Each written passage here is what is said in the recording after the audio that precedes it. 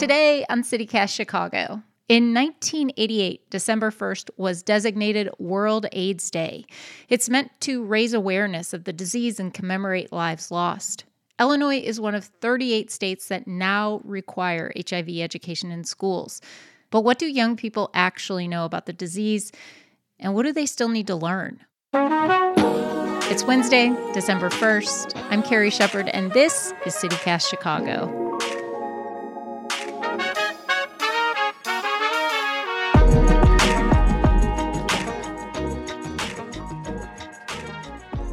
Dr. Catherine McCapigal is a clinical psychologist and professor at Northwestern University. Her work focuses on HIV prevention and adolescent sexual health. What are the requirements in Illinois for teaching sex education? Governor Pritzker recently signed a bill into law called the Keeping Youth Safe and Healthy Act, which requires comprehensive health and sexual health education for all public school students. And that includes education that's inclusive of LGBT folks, folks with disabilities, teens who are pregnant or parenting, that sort of thing. Illinois mandates HIV education. It mandates that it is medically accurate and age appropriate, but parents are allowed to opt out of it. When we talk about age appropriate education about AIDS and HIV, what does that mean? How do they determine that?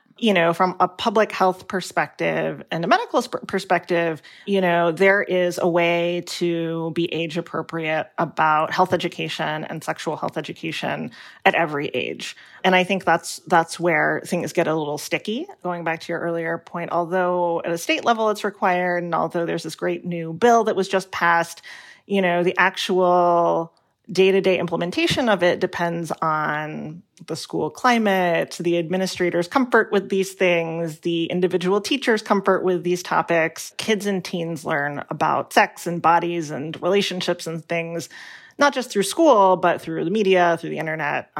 The advice that I give to folks who are parenting is that it's important to start as early as you can, and it's important to use to be open and honest and kind of approach conversations about, conversations with your kids in a very non-judgmental way. When I was a kid and teen in the early 90s, AIDS and HIV education and awareness felt like it was really fear-based and was sort of presented as sex means disease, means, death.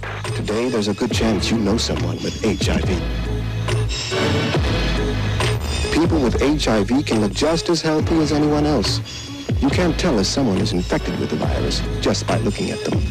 In fact, the person you're with right now might have HIV. Talk to your partner about HIV. Do teens still learn about HIV through this fear lens? The teenagers in the studies that I've run and that I've talked to, many of them are still worried about getting HIV. And a lot of them, they know about HIV and STIs, and education does a decent job of making people aware of them, but does not do a good job of making kids and teens aware of how to prevent them, how to have healthy relationships, how to talk to your partners about testing and condom use and things like that. On the one hand, our culture is very sexualized in some ways and sexualizes teens, and the media sexualizes teens.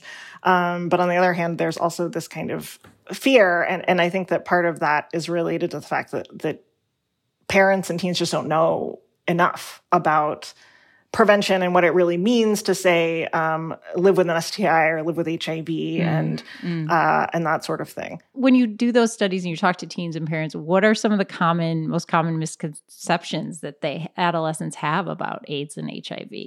I mean, there's certainly some teens who don't think it's an issue. I think, so the work that I do is primarily focused on LGBT adolescents. So I think that LGBT teens and gay, bisexual, and queer boys in particular are very aware of HIV.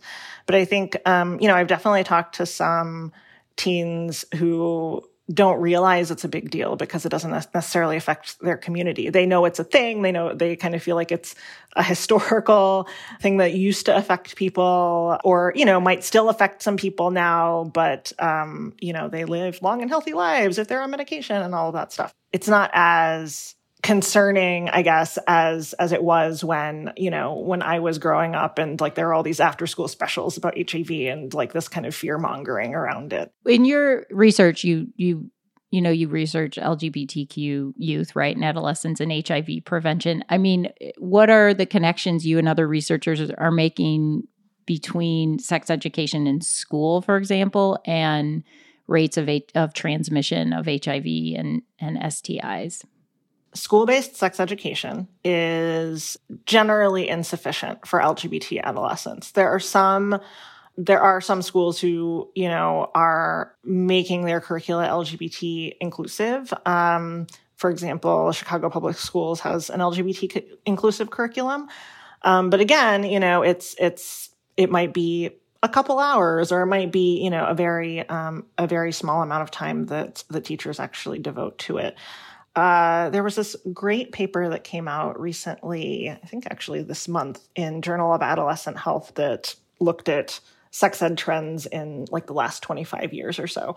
One of the points they made was that although the proportion of teens who identify as LGBTQ has increased in that time period, the information that people are getting about sex and sex education remains very focused on heterosexual folks. In terms of HIV and STIs, that's where you see the highest rate. Like, this is the population that has the highest rates of HIV and STIs, is specifically gay and bisexual teen boys and transgender girls.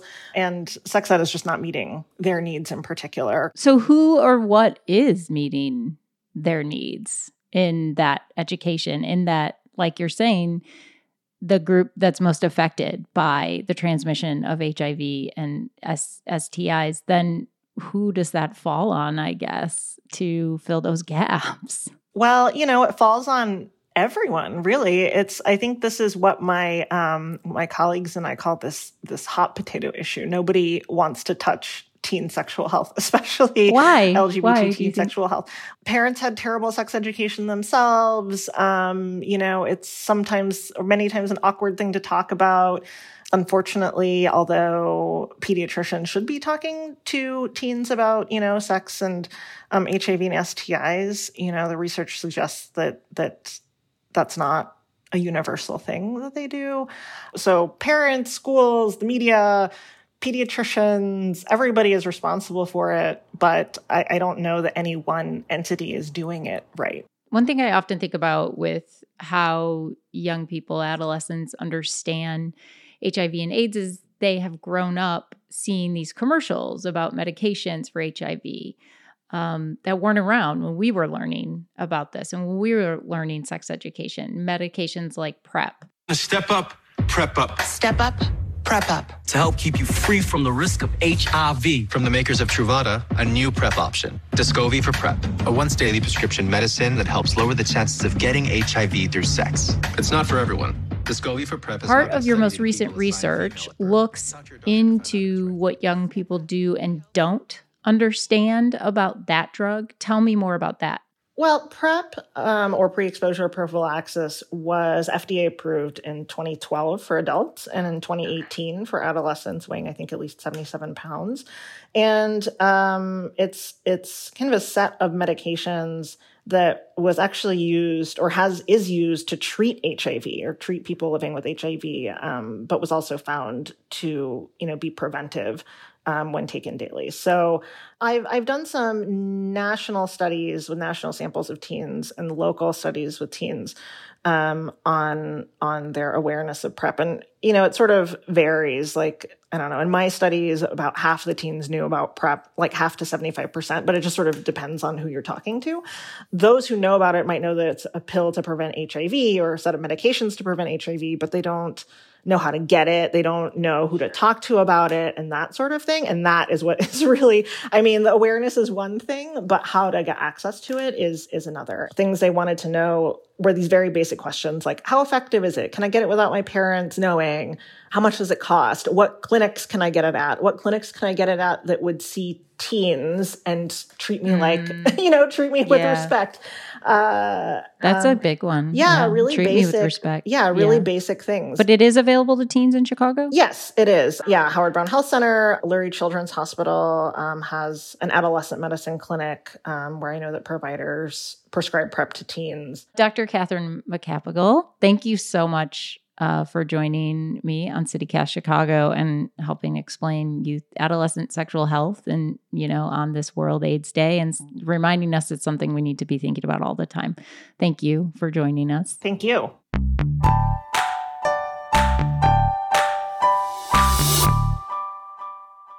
A little bit of news before I let you go.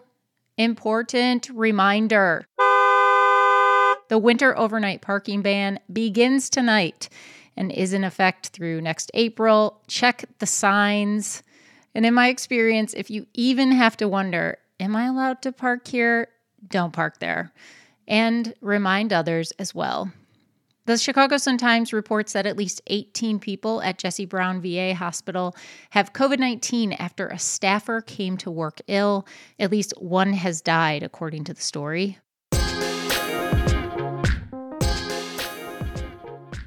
And of course, some good news to get you through. The Art Institute is free tomorrow and Friday. I recommend you go see the Barbara Kruger exhibit. I've seen it a couple times, and it's awesome.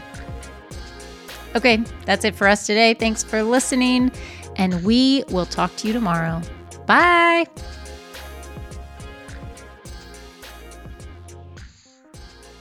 Okay, some news. Uh-oh, my